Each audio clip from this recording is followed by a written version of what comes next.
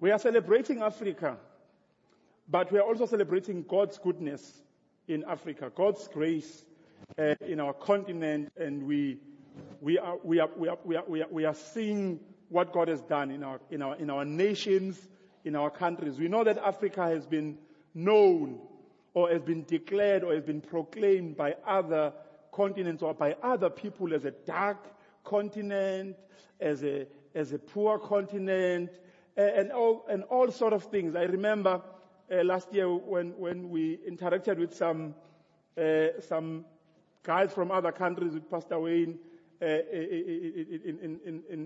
New York. One of the things that I was shocked, because some of them were professors, but they still believe that in Africa we have giraffes in our backyard, we've got rhinos in our yards, and we walk barefoot, and we don't listen to other things. We are not even exposed to the World Wide Web and stuff like that. So there's been a lot of things that have been said about Africa. Africa has been, people have been calling Africa as a poor continent. If you want to get rich in other countries, you just say, I'm feeding the poor in Africa. Everybody will give you money, because Africa just activates compassion and giving. We've been known, or we've been called a charity case. We've been known for wars. We've been known as people who are intolerant, people who can't live together, who are barbaric. But all those things that have been said, some of them we have witnessed, some of them we have never witnessed, but whether they are there or not, but what we have been witnessing also in Africa is that we've been seeing the hand of God.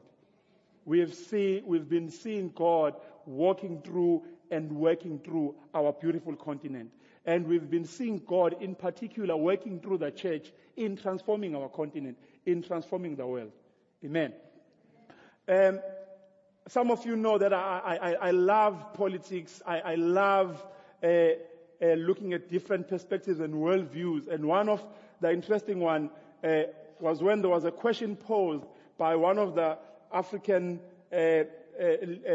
champions of transformation in a dialogue in Berlin, and she was asking, why is it that our minerals and our great currencies are equal to one Western currency?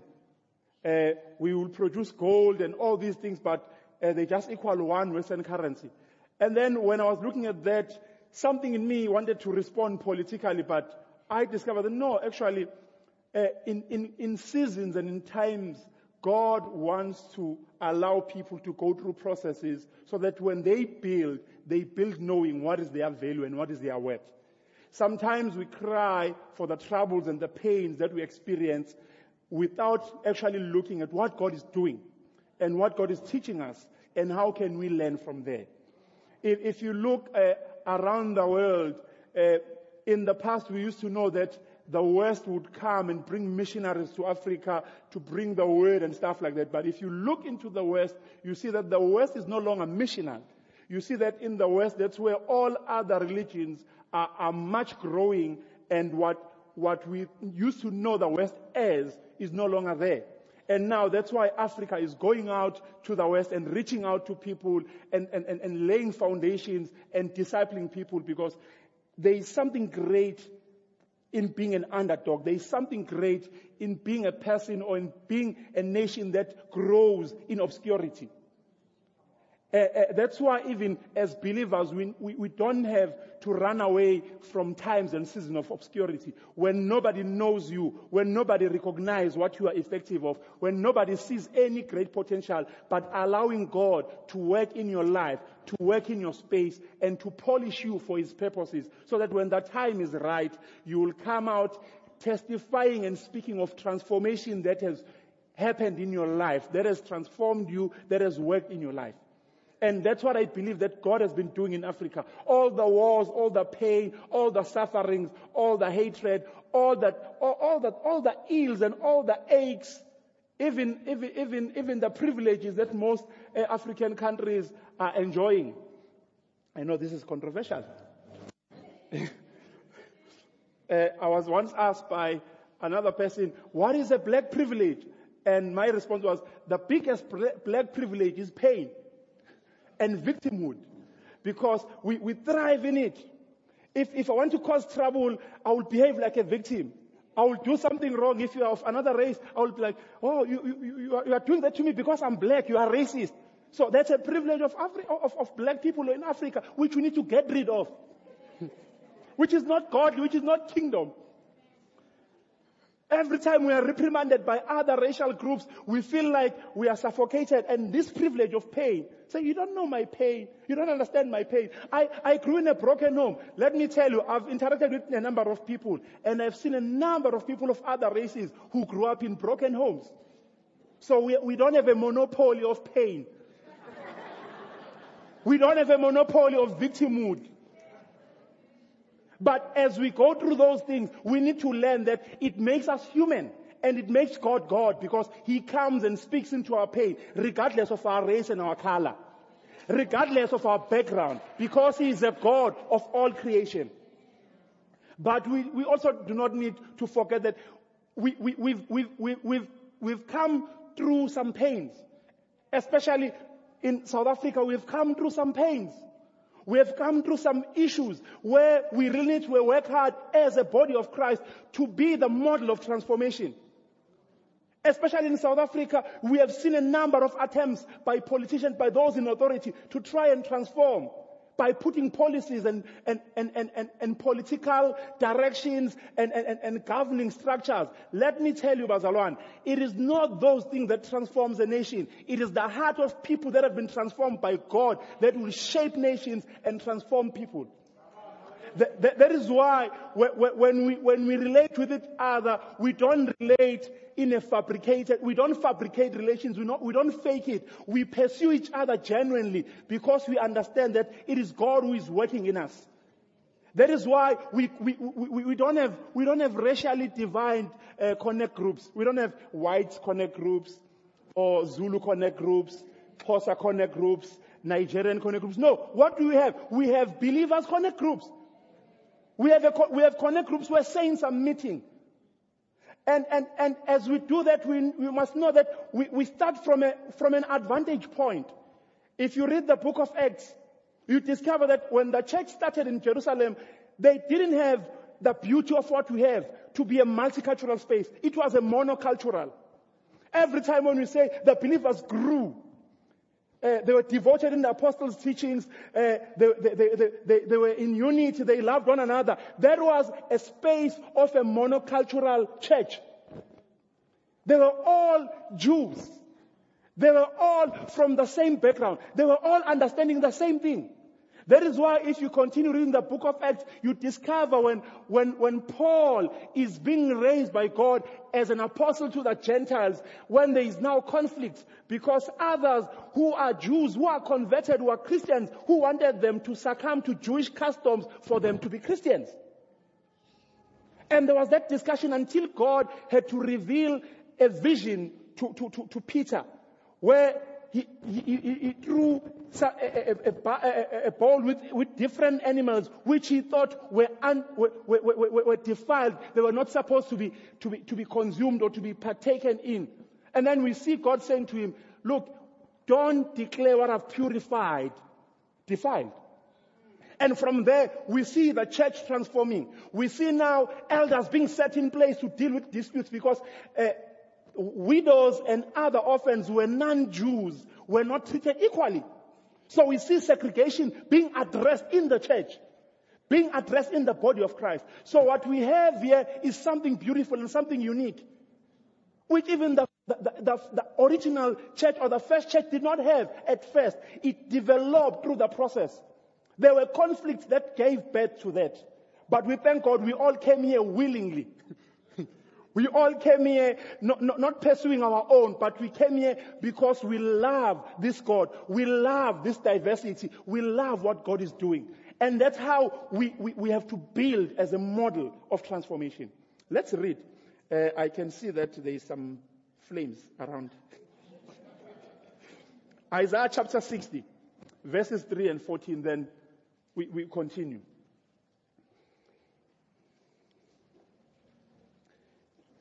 Isaiah chapter 60, verses 3 and 14.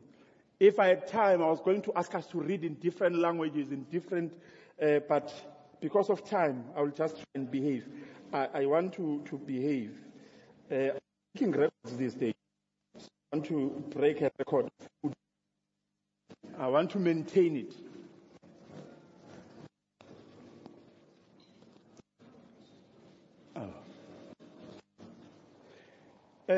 Verse number 3 says, nations will come to your light, and the kings to the brightness of your dawn.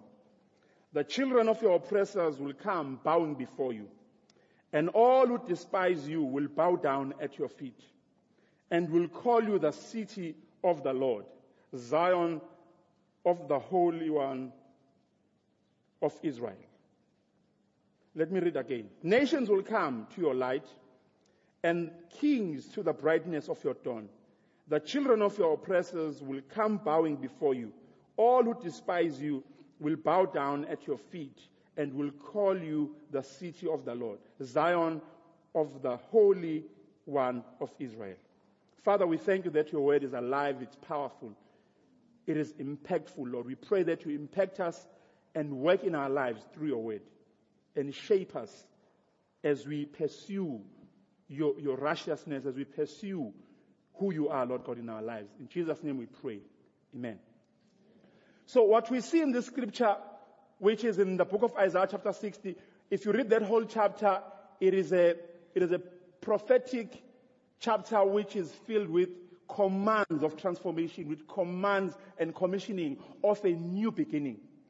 It uproots certain things that were deeply entrenched in that custom, in that culture, where there was a feeling of being people that are exiled or people that are in captivity, who have no significant impact and influence at the face of the ills of their season. But we see that here God is actually making a declaration and a prophetic call to say there is something great in you. There is something great that I'm going to do around you in the face of all the challenges that may seem to be great and broad around you in the moment. And what we see here, we see God calling the church or the believers as the light. And he says, nations will come to your light. So, in other words, he's saying, there is something I want to activate and expand through you that has to attract the nations of the world to you. That has to attract people that may have not journeyed with me, people that may have not experienced my love and my grace and my compassion, where they will have to come and build and enjoy the journey of walking with me.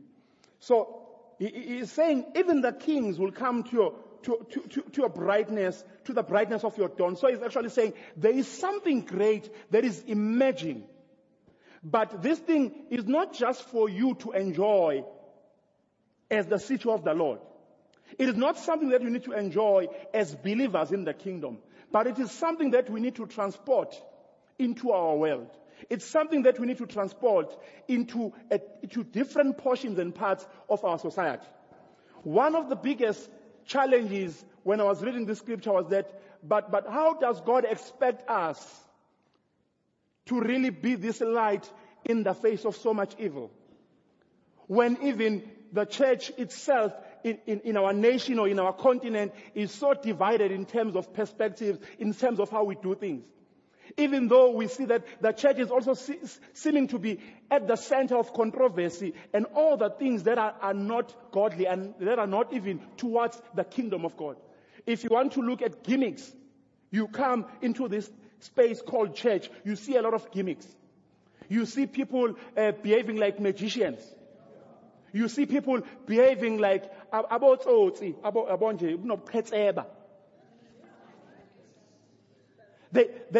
there is a lot of corruption or ungodliness that is even running through this institution called church. So when God is saying we are the light and is bringing people to our light, the first thing is, but is our light not contaminated by all these things?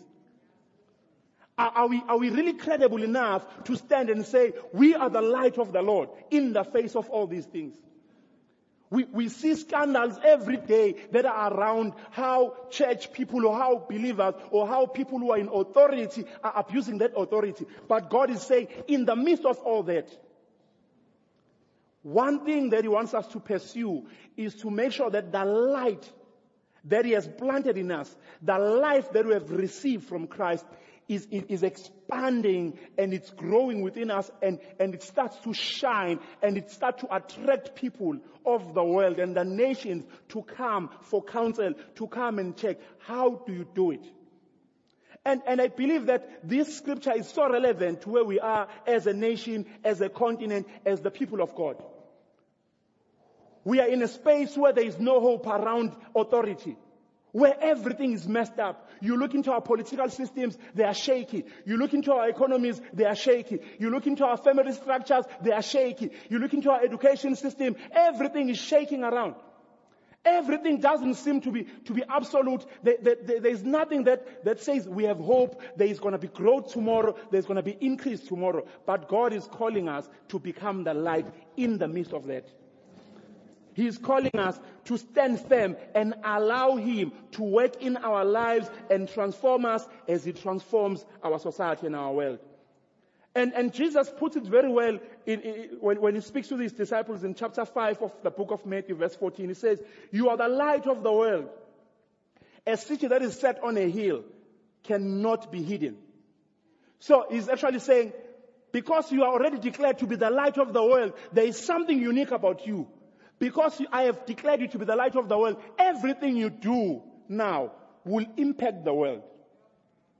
So if your light is not fueled, you will actually appetize the world with beauty and with light. And then after that, when they come for that, because there is not sufficient oil, it will just die. And many people will be in disaster because you don't understand your role and your responsibility as a believer.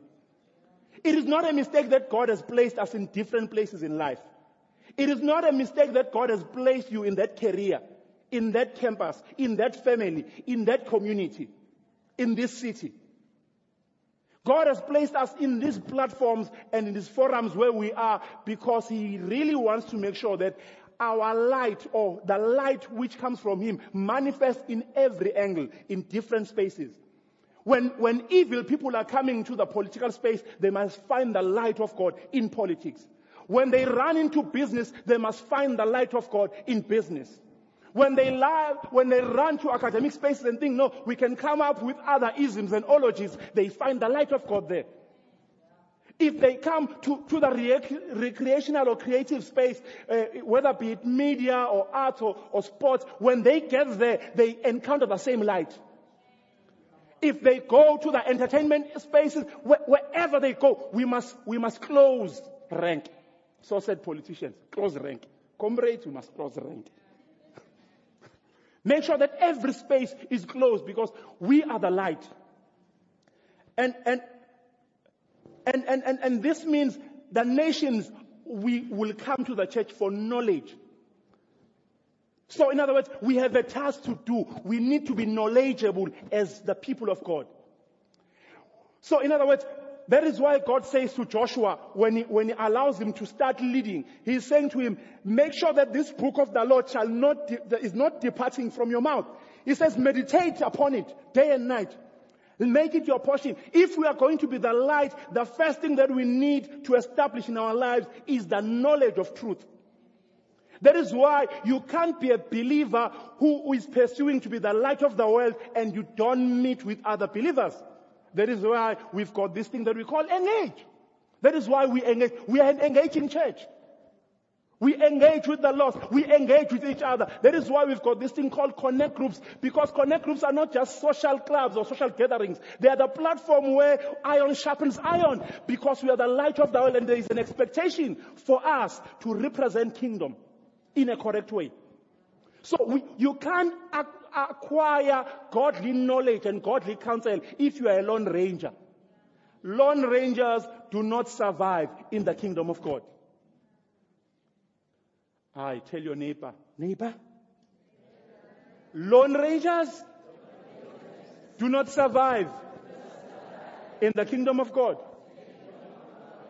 Because the kingdom of God is a kingdom where it's not just about you and your relationship with God. It's about you and your relationship with God, but it's also about you and the relationship you have with believers. Because God's kingdom is about people. God's grace is about people. God's love is about people. People matter to God. They should matter to us. People are at the center of what God is doing, and they should be at the center of what we are doing. But also what we are learning from this scripture is that when we are called a church, how we build life as believers, we must build it making sure that we understand our role in all spheres of human life in order to bring nations to the source of truth and life and wisdom. We need to understand that there is that comprehensive building of who God is through our lives that will transform the lives and give wisdom and light to the nations. But also, we understand that through this, we know that the church is an orderly arrangement of human life. When God created the church through Jesus Christ on the cross, it's because other methods were tried. They did not work. God even allowed Israel to have kings. Authorities did not work because there was no relationship. And that's why God presented a new model. And that model was through a church, which is a body of believers, whose head is Christ. So that our thinking and our action and everything that we do comes from the source, which is always sober, which is Christ. He is not driven by emotions. He is not driven by circumstances. He is not driven by anger and rage, but he is driven by love and passion. Benefits. Thank you. Because let me tell you about the Lord. For some of us, we think church as that establishment that facilitates systems of meeting every Sunday. That's not church. Some of us, we think church is where we come on Sunday, we sing, we jump around, we cry, we go home, we do our life as normal, we hate people as normal, we connive against people as normal, we do wrong things as normal, we bribe, we do everything, and then we come back on Sunday, we remove that dust, we say, Lord, forgive me as I enter your house, forgive me, and give me another chance. That's not church. Church is where we are gradually developing ourselves, becoming the system of God to transform the world. Becoming the vehicle of God that transforms the world. He knows that there are people around you. He knows that there are people that you live around who will never see transformation from a book. Who will never see transformation from TV or from radio. But they will read this book, which is you. They will read this book, which is me. They will see this TV, which is me and you. And only at that time, when they interact with us, they discover the depth and the riches of the kingdom of God, because God is working in our lives and is transforming us. Amen. So, what systems are we building, Bazalwan? So if we are to transform society and we are to transform nations, if we are to be an impactful breed of believers, if we are going to be impactful individuals, the first thing we need to do is to analyze the reality that is among us. Analyze the reality among us. What is happening around us? We live amongst people that are angry, that are bitter, that are segregated. We live among people that are always looking for excuses of not doing things.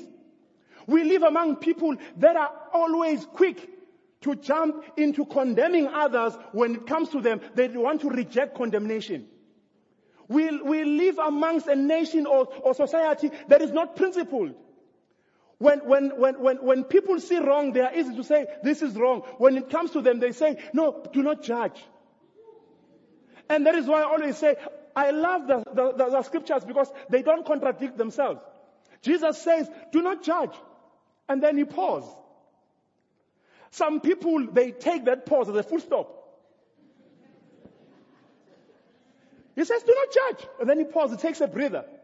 He said, but when you judge, It doesn't say if you judge. It says when you judge. Because he knows that it is in our nature to judge. Actually, you can't do life without judging. That is why we discern, we assess things, and we judge between wrong and right. So we are people of judgment. But let me tell you what happens after the pause. Jesus says, if you judge, the same measure that you use shall be used against you. So that's the part we are missing. There is nothing wrong with saying this is wrong. The only thing is that if you say this is wrong, when it's said towards you that there is wrong, be willing to receive it and embrace it in the same breath you released it.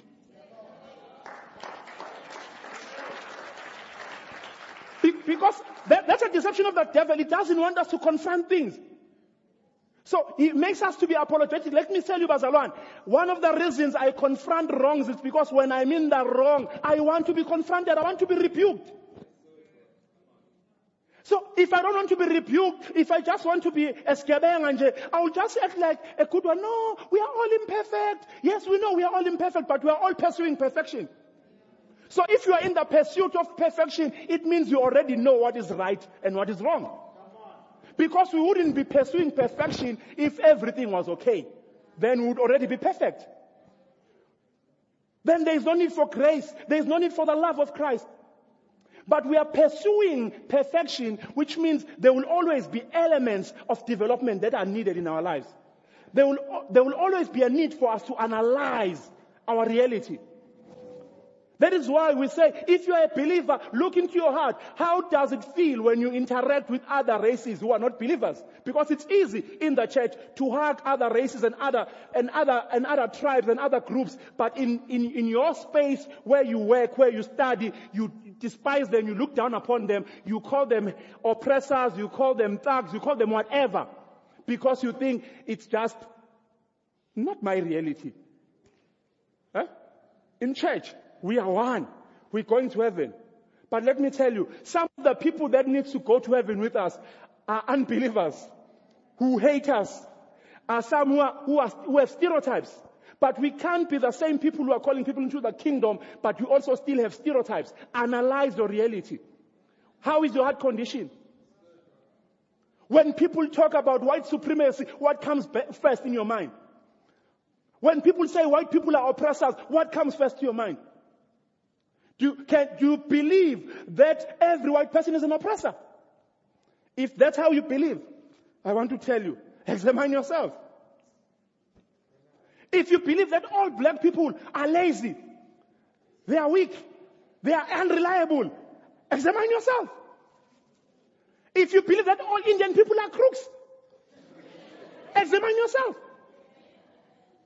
There are many stereotypes that we have, that we enjoy. And if we don't analyze our reality, we will fail at the platform of reaching out to other people. Some people can't even reach out to a person of another tribe because they have so much stereotype in their minds. When they see any person who is not like them, they see an enemy, they see someone who is not worthy of God's love. That's why I always say, I applaud those people who have married cross-culturally. Whether the same race or different races, if you are not married to a person of your own culture, I applaud you. You are a great one.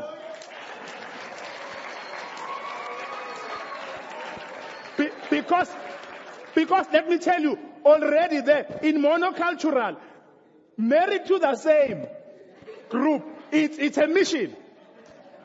It's a mission of understanding these gender balances. How much more beyond gender balances, you have cultural balances.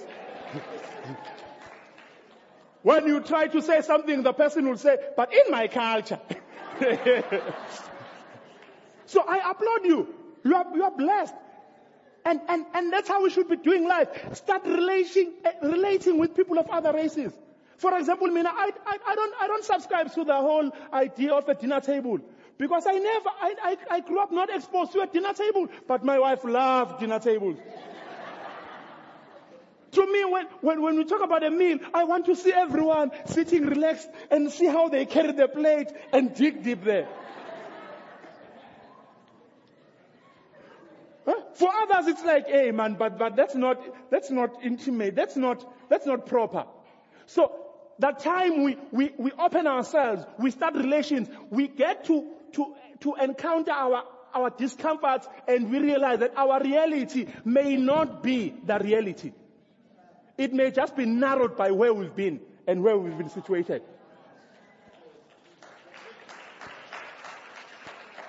But another responsibility is that we have to raise children into adulthood. When we talk about children, we talk about biological children, we talk about spiritual children. Every one of us must be raising someone to adulthood. Because let me tell you, if you are not raising anyone, when you die, you will go to the grave with your legacy. No matter how powerful you are today, if you are not developing and transferring your skills to anyone, when you die, everything will be goodbye. Your impact will end on the day that will be put in your death certificate.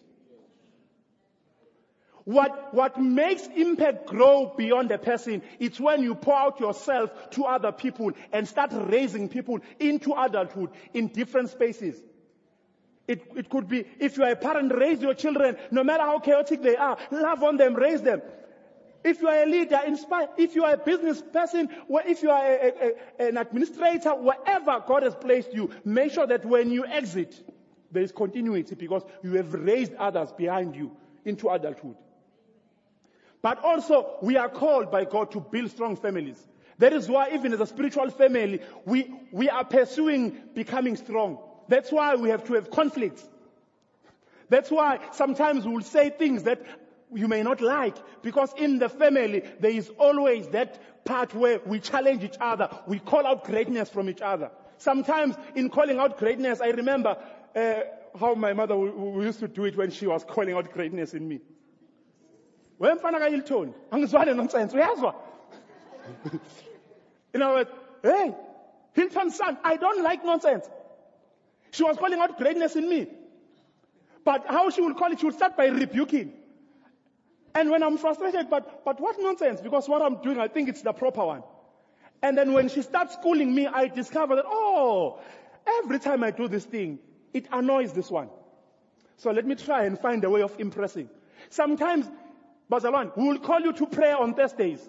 And you look at your calendar, you look at your time and feel like, no, come on, I'm tired. I want to pray, but I will pray at home. Let me tell you, what are we doing? We are making sure that we build a strong family. We are building some habits that will help you. I used to say to students, sometimes you need to stop being an over-committed person who is over-busy. Because one day God will take you to Kuruman, where the nearest church is 70 km away. So if you've been exposed to doing busy, on Monday you are in church, Tuesday you are in church, Wednesday you are in church, you are not doing relationships with anyone, you are not building anything, you don't have any activity. The only thing you know is just going for revival and excitement. When you come to Kuruman, and you discover that the nearest church is 70 km, and you are a Zulu who has never left KZN. You only speak Zulu and English. And the only language they speak there is Tswana and Afrikaans and some other Kuruman languages. You are in trouble. You are already doomed. And you discover that even Wi-Fi is not good. You can't even rely on podcast. So build strong families. Because when God moves us, the culture of building, of starting new relationships will already be entrenched in us, Bazalwan. Let me tell you, one of the things, Mina, I'm talkative, I know. But I was not this talkative before I encountered Christ. I was very timid. I was very weak. I was an angryist.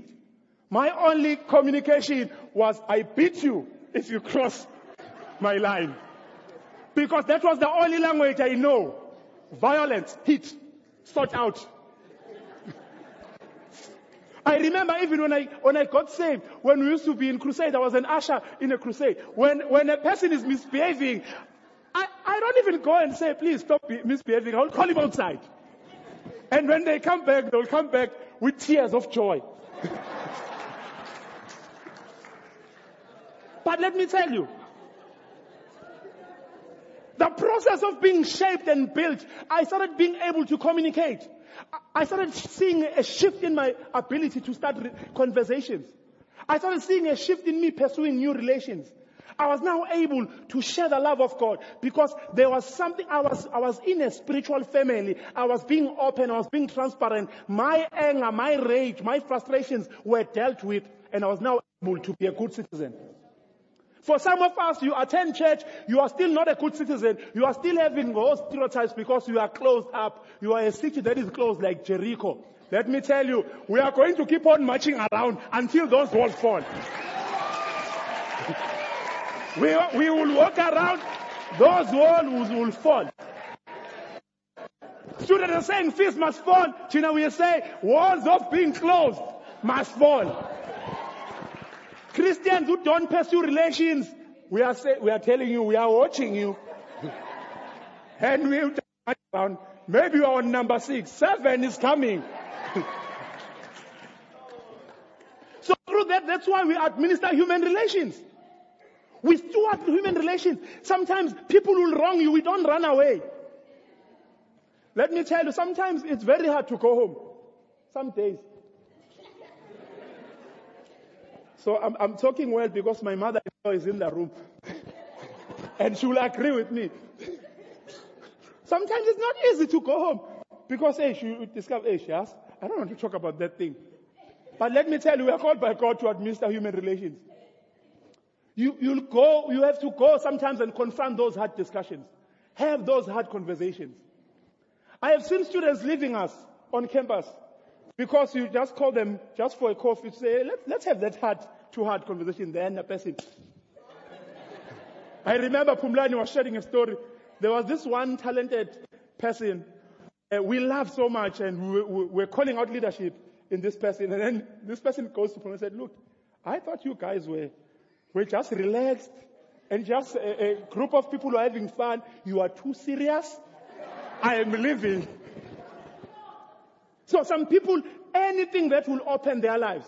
Sometimes, Bazalwane, when we ask you who do you stay with, it's not because we want to gossip. We really want to know what's happening in your life. When we ask you, hey, what's your favorite meal? We want to check if you do eat. So if human relations are administered, then we administer productivity. We become productive people.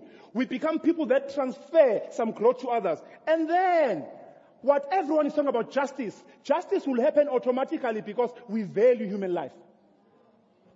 You can't start from justice when you don't value relationships, when you don't value human life.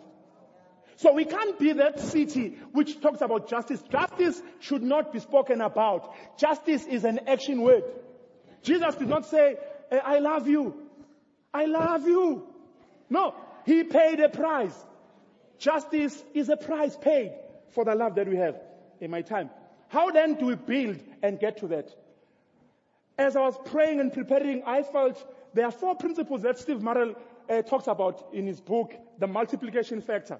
But I don't want to talk about multiplication. I want to talk about a principle that we can bring in as we become a model of transformation. The first principle he talks about is the process of identification, where we need to identify and be solid in who we are. Master your identity. Because you can't transform anything and anyone if you don't know who you are. You can't be trusted in administering a huge change if you don't know who you are. The first thing you need to be able that you understand yourself, you are comfortable with who you are. I understand that I am a Zulu guy with a terrible English accent who enjoys talking and breaking English words to be comfortable around people so that they will not judge my English. I understand that I had a privilege of being raised in an environment that was hostile, in an environment that was promoting me to be inferior. And that is why every time when that inferiority tries to emerge, I have to suffocate it because my identity is not in my background, but my background shaped who I am. I emerge from that background.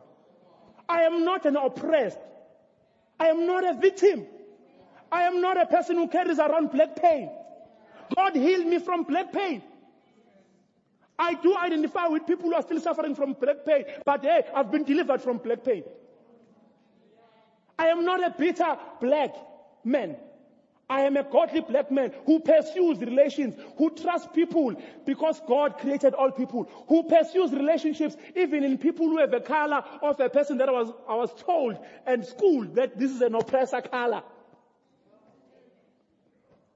I have friends who are white people, not because I was raised in an environment that loves white people. No, I was raised in an environment that says white people are evil.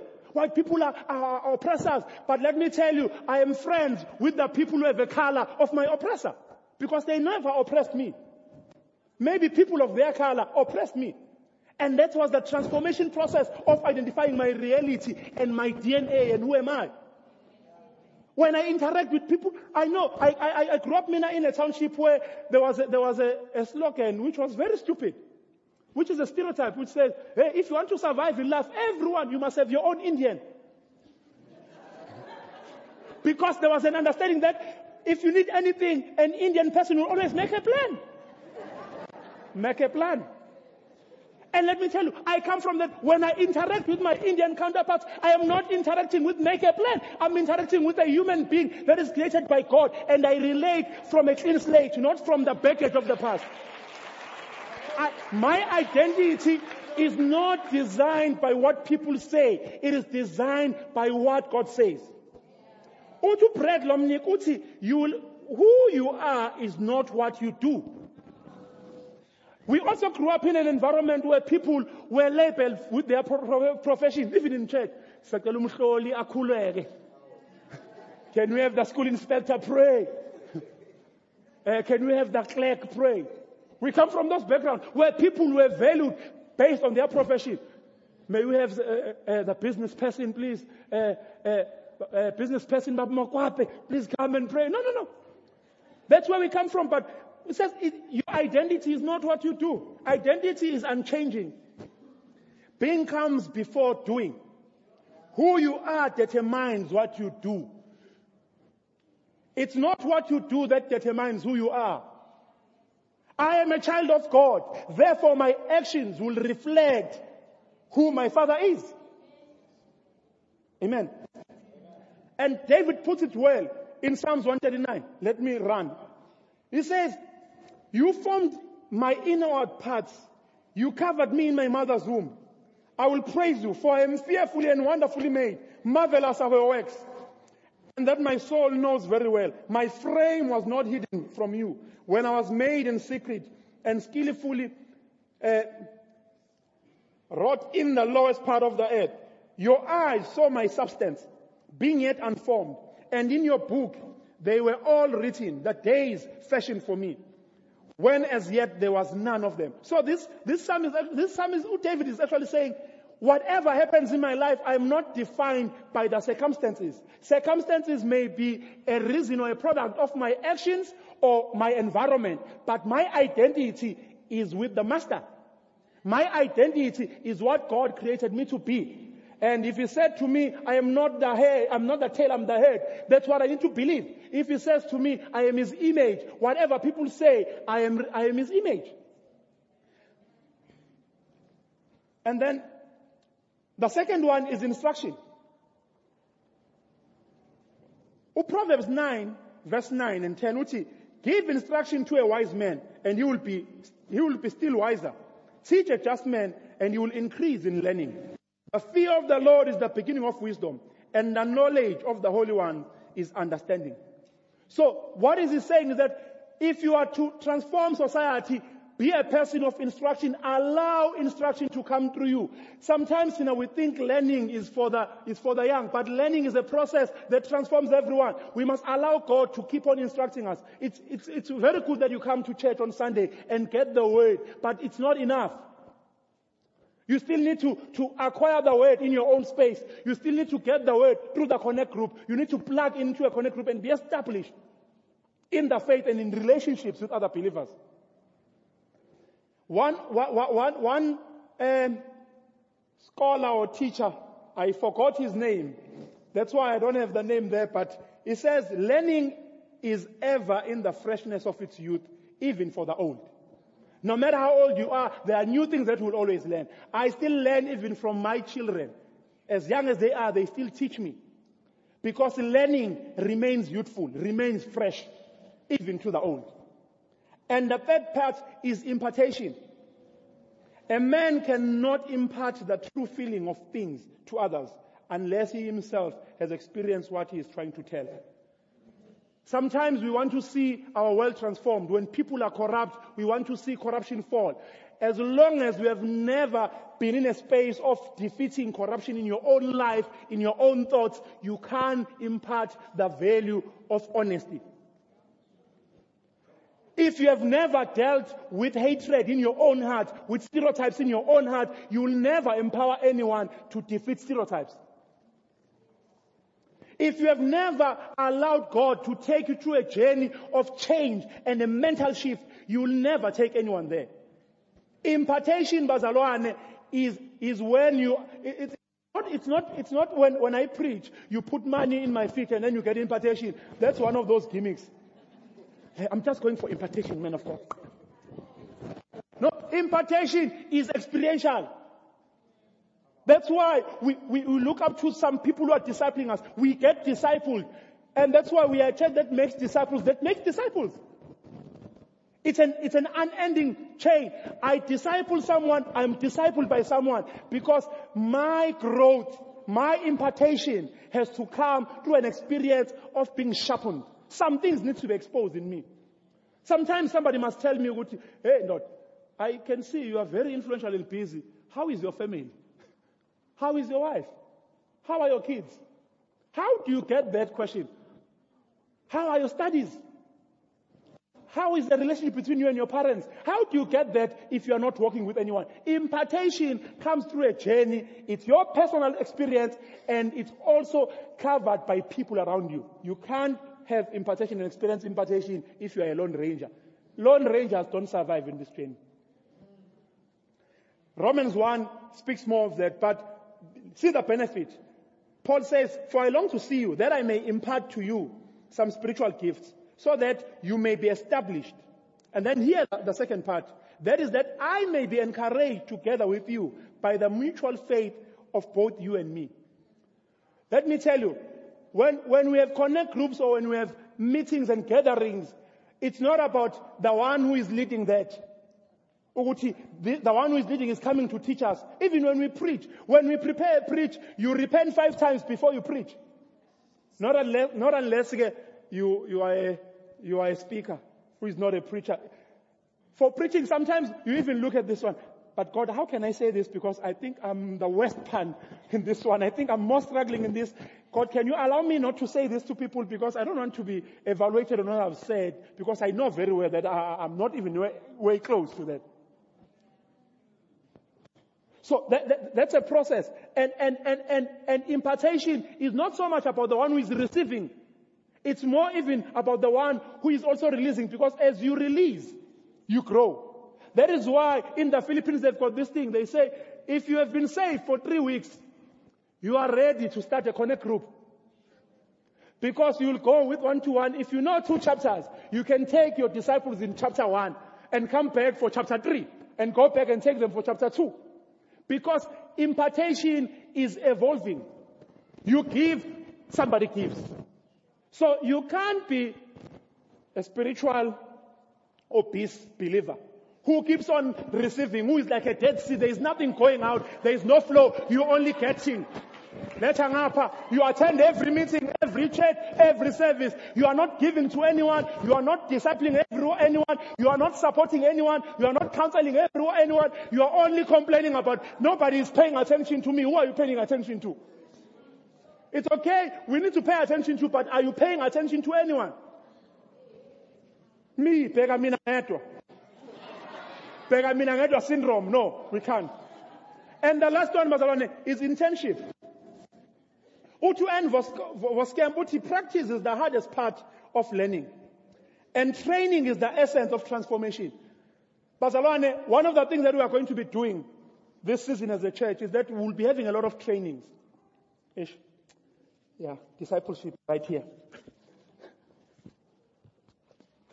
We'll be having a lot of training sessions, a number of things that will be happening. We are calling for people who want to take up new connect groups, people who wants to be equipped in discipling others, people who wants to be equipped in altar ministry, and a number of things that are happening in church. Do you know, it's not because we are capable. No, we have been, somebody has trained us and equipped us, and we equip others, because practice is the hardest part of learning. But training is the essence of transformation. So if you want to transform your life and transform others, allow some input.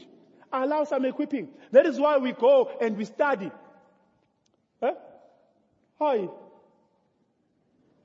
I have never seen a doctor who will just go and say, without going through training and internship, and just go into a hospital and say, look, I've arrived.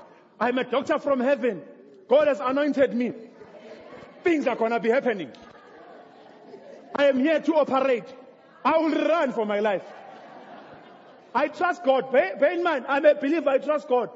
If a person just comes and say, without training, God has landed me here to operate you, I will tell her, hey, I will talk to God. But training, is essential. That is why, even for us as preachers, some of you think, hey, preaching is easy. Let me tell you, preaching is hard. Because it's a training that also deals with your heart. Go and ask people who are auditors. They tell you, it's very hard to go and audit people's lifestyles and firms if you know that your life is not in a... Because even our careers, God has allowed them to shape us, to train us. And Jesus is saying, I am calling you to a great training. Uti, in Matthew 4, verse 18 and 20, as we close. And Jesus, walking by the Sea of Galilee, saw two brothers, Simon called Peter, and Andrew, his brother, casting a net into the sea, for they were fishermen. And then he said to them, follow me, and I will make you fishers of men. They immediately after left their nets and followed him. The essence of this scripture is that for us to be able to be followed, for us to be able to be seen or to bring in that transformation that we desire, the biggest journey is the one of following diligently. Following Christ means you follow His way, you follow His orders, you follow His practice, you pursue His heart, you learn kingdom ways. Your giving is not as per the world. Your praying is not as per the world. Your relations are not as per the world, but they are inspired purely by the word of God and by the plan that Christ has for you. And that Bazalwane, the only way for us to see transformation is for us to be able to keep on allowing God to release new things in our lives. People who are already mature, who have reached complete maturity, I always say we need to pray for them to rest. Because in this world, people that will transform are people who are constantly in a growing process.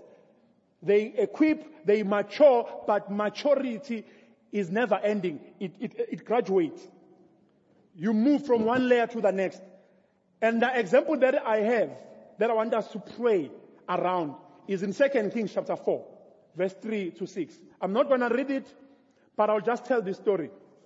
When the prophet Elisha met this widow who was struggling, and he asked for food. And this widow said, look, I've got only something left for me and my son to eat and die. And then he asked him to give that to him first. And then after that, he said, bring that oil and then go out to the neighbors and collect as many containers as you can. Because I just want to release. God wants to bless you and do something. The Bible says, if you read the last verse, let me just read this too. It's go around, ask for all your neighbors for empty jars. Don't ask just a few. Then pour oil into all the jars, and as each is filled, put it on one side. Her son brought the jars to her, and she kept pouring. When all the jars were full, she said to her son, bring me another one. But he replied, there is not a jar left. Then the oil stopped flowing. The only thing that can stop us from transforming our world is not that we are not praying, is that we are already full, is that we have already arrived. We no longer have capacity to allow God to bring in new things. The flow of the oil, which was a miracle in this family, was dependent on the availability of empty vessels. Sometimes we miss opportunities of changing our environment because we are full of things and we don't have space for new things.